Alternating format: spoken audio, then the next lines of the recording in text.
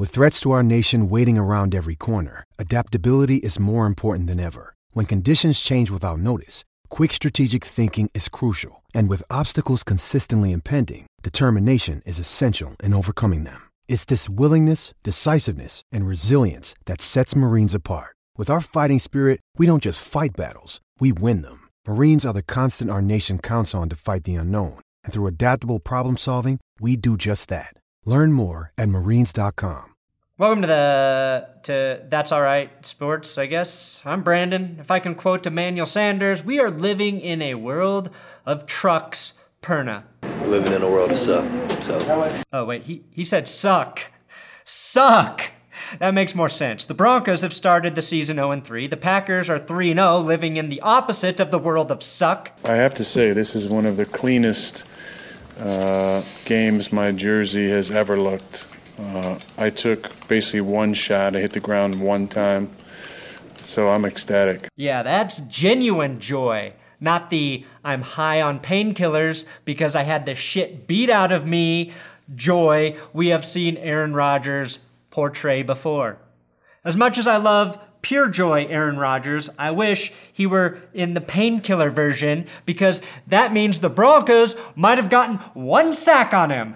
The NFL made an effort to call fewer holding penalties this week, and as a result, Garrett Bowles was not flagged. Yes! We solved the problem! Across the league, holds were down by nearly 3 calls per game. And yet, the officials still fucked over the Broncos, even when they were directly mandated to not fuck over the Broncos. I'm fine if the Broncos beat themselves, which they mostly did. But when a ref gets duped by Jair Alexander's acting job, that's a hard pill to swallow. And I knew there would be problems when corners started taking Meisner classes. Packers-Broncos review. That's good, sports.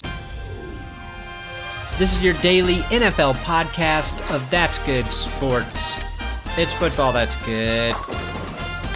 Today's episode is brought to you by Harry's Razors. Join the 10 million who have tried Harry's and claim your special trial offer by going to harrys.com/bluewire. I use Harry's Razors because my neck fuzz isn't going to shave itself. Harry's provides quality, durable blades at a fair price, just $2 per blade, and they keep prices low by cutting out the middleman.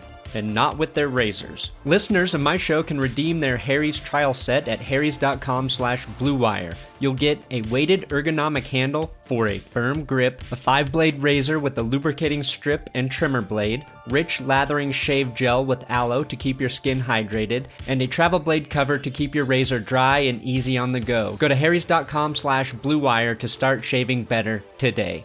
Also, exciting news. I have partnered with Blue Wire to turn my That's Good Sports videos into daily podcasts. So, make sure you subscribe to That's Good Sports on iTunes or the podcast app or wherever you do podcasts.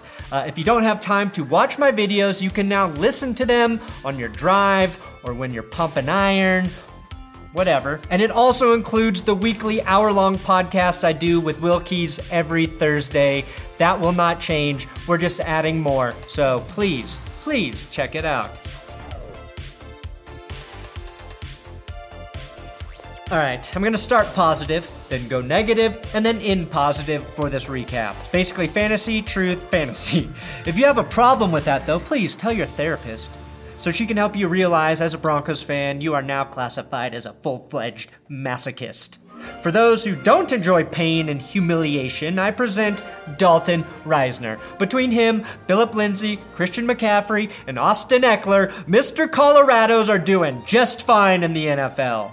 The only reason the Broncos scored this touchdown Sunday was 75% Reisner, 20% Phillip Lindsay, and 5% Phillip Lindsay's parents for their genetics, allowing their son to be small enough for a lineman from Colorado to pick him up and fling him into the end zone. Talk about an intangible, okay? You've got 40 times, 3-cone times. Let's add flingability to the combine and see how many invites Phillip Lindsay gets then. That was on 4th down. So again, I love the Popetes on Fangio for going for it on 4th. The only dynamic play for the Broncos defense came when Bradley Chubb got overly excited about a false start. That's what happens to a sack-starved pass rusher. A false start is all he has to feed on, and if no sacks appear soon, he will die of starvation. And it doesn't matter how many fish called Wanda Aaron Rodgers puts on ice. Ice Wanda, Ice Wanda, Ice Wanda. Chubb will starve because he doesn't fucking eat fish. He eats sacks, quarterback sacks. The Broncos are losing, and after some research, I found some interesting statistical data that may suggest it's not their fault. Week 1, Denver was cursed by the lesbian Raiders fan. Week 2, they were cursed by the officials. Week 3, they were cursed by Aaron Rodgers' mustache, which canceled out the powers of Brandon McManus's mustache powers and caused a missed extra point. Good thing we're done with that. Oh fuck. Oh fuck no. We're fucking doomed. Oh God. No. Not Gardner. Not the Gardner. Not the Gardner. Not the Gardner. Not the Gardner next week. Not the Gardner next week. Not the Gardner. Not the Gardner. Not the Gardner. Not the Gardner. Okay. Think we got that out of the way. The good news is Denver set a record on Sunday, becoming the only team in the past 5,000 years to have 0 sacks and 0 takeaways in the first 3 games of the season. Sorry, I meant 50 years, not 5,000, but if you've been watching football for 50 years, you're Vic Fangio. On the contrary, the Green Bay Packers had 6 sacks and 3 takeaways and a head coach whose dad isn't even 50 years old. And as I predicted, the Smiths not only gave Joe Flacco a miserable day, but has all of Broncos country now singing, "Heaven knows I'm miserable now."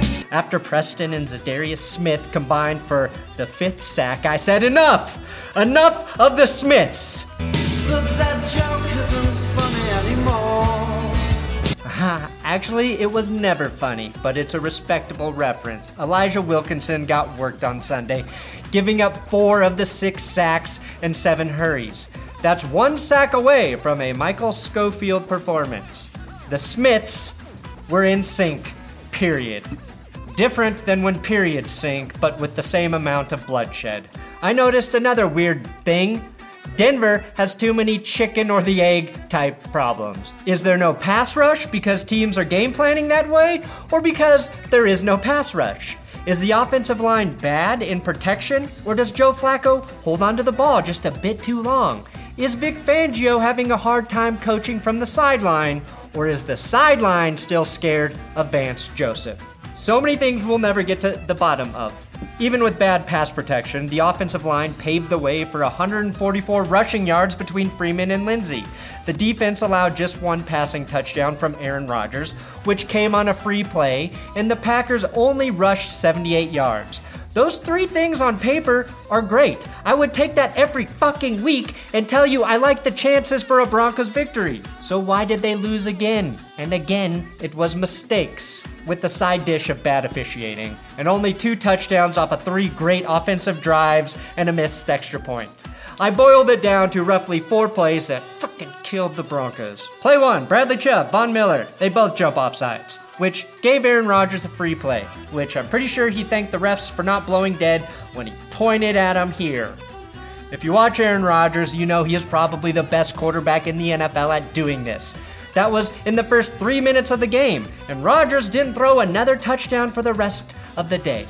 You could argue that wasn't even a real touchdown. Same way I argue life isn't real after a Broncos loss. The Broncos got the worst case, just as they did when the officials negated a great Royce Freeman run for a touchdown. I mentioned the Sanders hold already, but settling for a field goal here was a victory killer. As unfair as that was, a truly good offense would regroup and punch it into the end zone again. If the Packers or Chiefs or Patriots were in that same situation, you know they would just score another damn touchdown.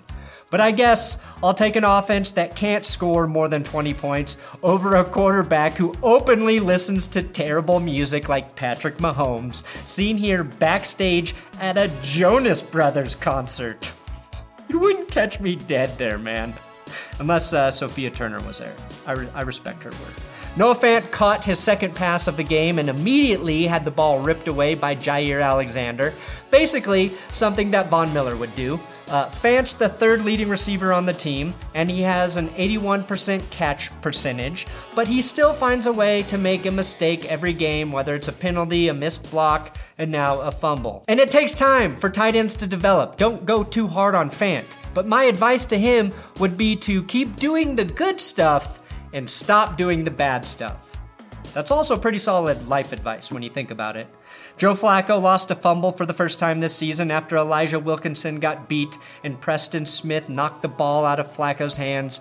Wilkinson actually had a chance to make good and recover the fumble, but ended up letting it slip away like a bar of soap in a prison shower, which I actually recently heard was a myth. Just like winning seasons here in Denver. And don't get me wrong, I think the Packers are a really good team. Their defense is opportunistic, but all three of the Packers' touchdowns were gifted to them by the Broncos. Green Bay didn't score a tug on a single impressive drive, and I haven't even mentioned Josie Jewell getting burned by a fullback that isn't named Jano or Juszczyk. Jewell isn't the fastest linebacker. Oh shit, that's the Packers' fullback? Son of a bitch! Another man harnessing the power of the mustache. There's clearly nothing Jewell could have done about that one. Then we have play calling. Rewatching the game, I am still baffled by the decision to send a 3-man rush against Rodgers on 3rd and 15. Not only is it just a 3-man rush, you have DeMarcus Walker in at nose on that play. Now I know depth is an issue after Wolf went down, but in that situation, Walker does not have the size to be effective at nose. The Broncos stopped Green Bay after this, but I found it baffling while it occurred. And all I ask, as a fan, that if you're going to baffle me, it better be for a touchdown for my team or by trading for a controversial player. Basically, every time something great happens in the Broncos games this season, something bad follows it. Like this play by Joe Flacco on 3rd and 6 is a big dick play. It's raining, he's backed up on his own goal line, and he throws this floating, dirty laser down the right sideline deep to Courtland Sutton. But basically for the Broncos, those plays have to turn into touchdowns because 2 plays later, Joe Flacco threw that disgusting interception where the ball slipped out of his hand and just killed the momentum Denver had just received from that play. Some of the positives. Joe Flacco finished with 5 rushing yards and moved the sticks on 3rd and 3 by dropping his shoulder and annihilating any man who dare get in his way. Just call him Flacco the Tank. And he followed that with a throw to Jeff Heuerman, which became part of the Broncos' best drive of the game. Maybe best drive of the season so far. Courtland Sutton had a catch in the red zone. Pretty much every offensive player made a play that drive, including Phillip Lindsay walking into the end zone behind a great Elijah Wilkinson block. They took more than 7 minutes off the clock, kept Rodgers on the sideline, and tied the game early. And we've seen the Broncos offense put together a few methodical drives like this season. A lead-changing drive last week, ultimately ruined by officials, one that ended in a Flacco interception, and another in this game stolen by a phantom holding call.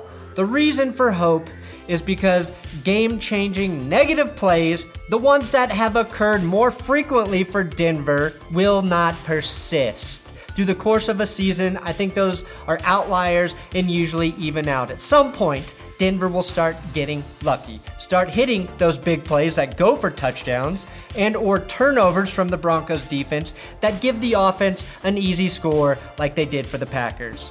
Green Bay's running back Aaron Jones only had 19 rushing yards, 10 carries for 1.9 yards per attempt, but also had 2 of those carries go for touchdowns, which were set up by not bad defensive play from the Broncos, but by great defensive play from the Packers. Offensive mistakes or great Packers defense, it's basically the same fucking thing. The point is, the Broncos defense is not helping the Broncos offense, and the Broncos offense is not really helping the Broncos defense, but neither of them are bad. And that's why we're losing our goddamn minds. None of it makes any sense. I can't figure it out. You can't figure it out. It's like one of those stupid magic eye things. I also really like the way corner Devontae Bosby played. If Bryce Callahan ever returns from his ankle injury, Denver may suddenly have 3 pretty good corners. Bosby had 2 excellent pass breakups on third down.